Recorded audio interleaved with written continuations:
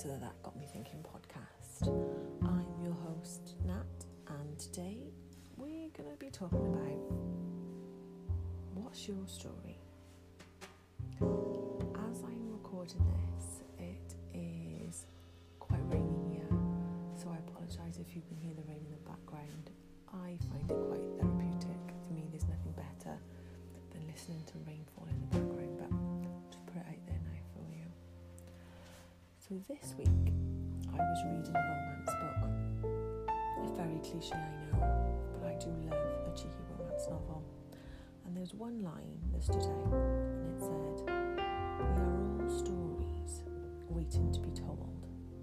And this really got me thinking, what if our trials and tribulations, our successes, loves, adventures and failures are all small stories that make up to the bigger novel of our life?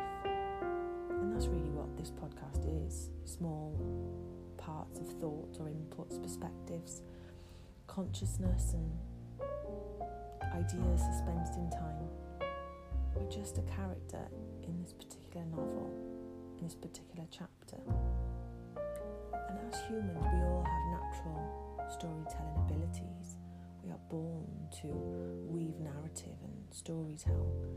It's been passed on through generations, and it is a way of people knowing our legacy.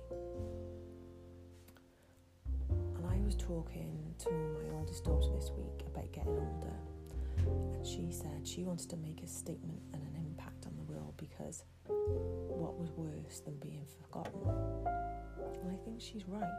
We all want to have been special, important and relevant. None of us want to believe that our time on the earth meant nothing. And our stories are our own part of meaning something, our own impact and legacy. It doesn't have to be something that goes into the history books. We don't have to be the next Obama or Einstein to have made a difference. Really, our human worth, what we're remembered for, is that of love. How did we make people feel? Did we contribute and share our stories? What do we know of our ancestors and their challenges and triumphs, their lessons and lows? What can we learn? What can we contribute? I think we all can realise that our lives are snapshots in time, woven into a tapestry of moments, of memories and love, interest and intrigue. But underneath the tapestry is all backed by love. Self-love, family love, collective love. But that is the backing of our own tapestries.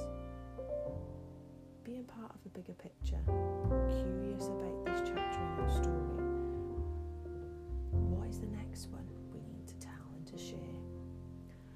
I personally have been guilty of holding my own stories close to my heart, regarding them as too personal or failure. As in modern society, we seem to only live and share the gold, gilded version of truth. But holding my story close, I've realised, not only keeps me withdrawn and introverted, it also closes off my legacy and my chapter's ability to help others by sharing my difficulties and in turn helping others face their own truths. Because we are all stories waiting to be told. But what will you do with these chapters already written?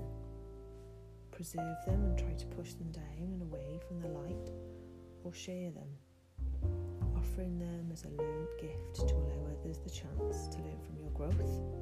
Because every day we are creating our legacy of tomorrow.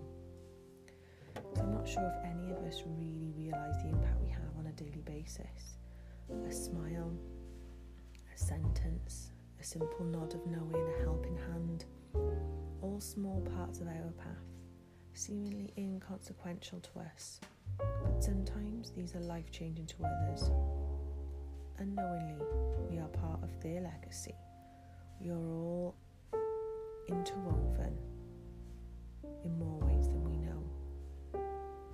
Because if we can just try and keep our hearts and our communication open, real and true, honest and raw, authentic and brave, that maybe that's our story to be told. And if my novel has any of those words written that I just mentioned, real, true, honest, raw, authentic and brave, then it will definitely all be worth it. I will be proud of the story that is mine. I just wanted to leave you with a small quote from a beautiful poem by a poet called Margaret Atwood. And it says, "When you are in the middle of a story, it isn't a story at all, but only a confusion, a dark, roaring blindness, a wreckage of shattered glass and splintered wood, or else a boat crushed by the icebergs or swept over the rapids and all on board, powerless to stop it. It's only afterwards that it becomes anything like a story at all, when you're telling it to yourself or to someone else." Thank you so much for listening to this week's podcast. I hope that's given you something for you to think about this week too. I'd love to know what your story is and what you're working on. I'd love to speak to you next week. Thanks so much for listening. Take care.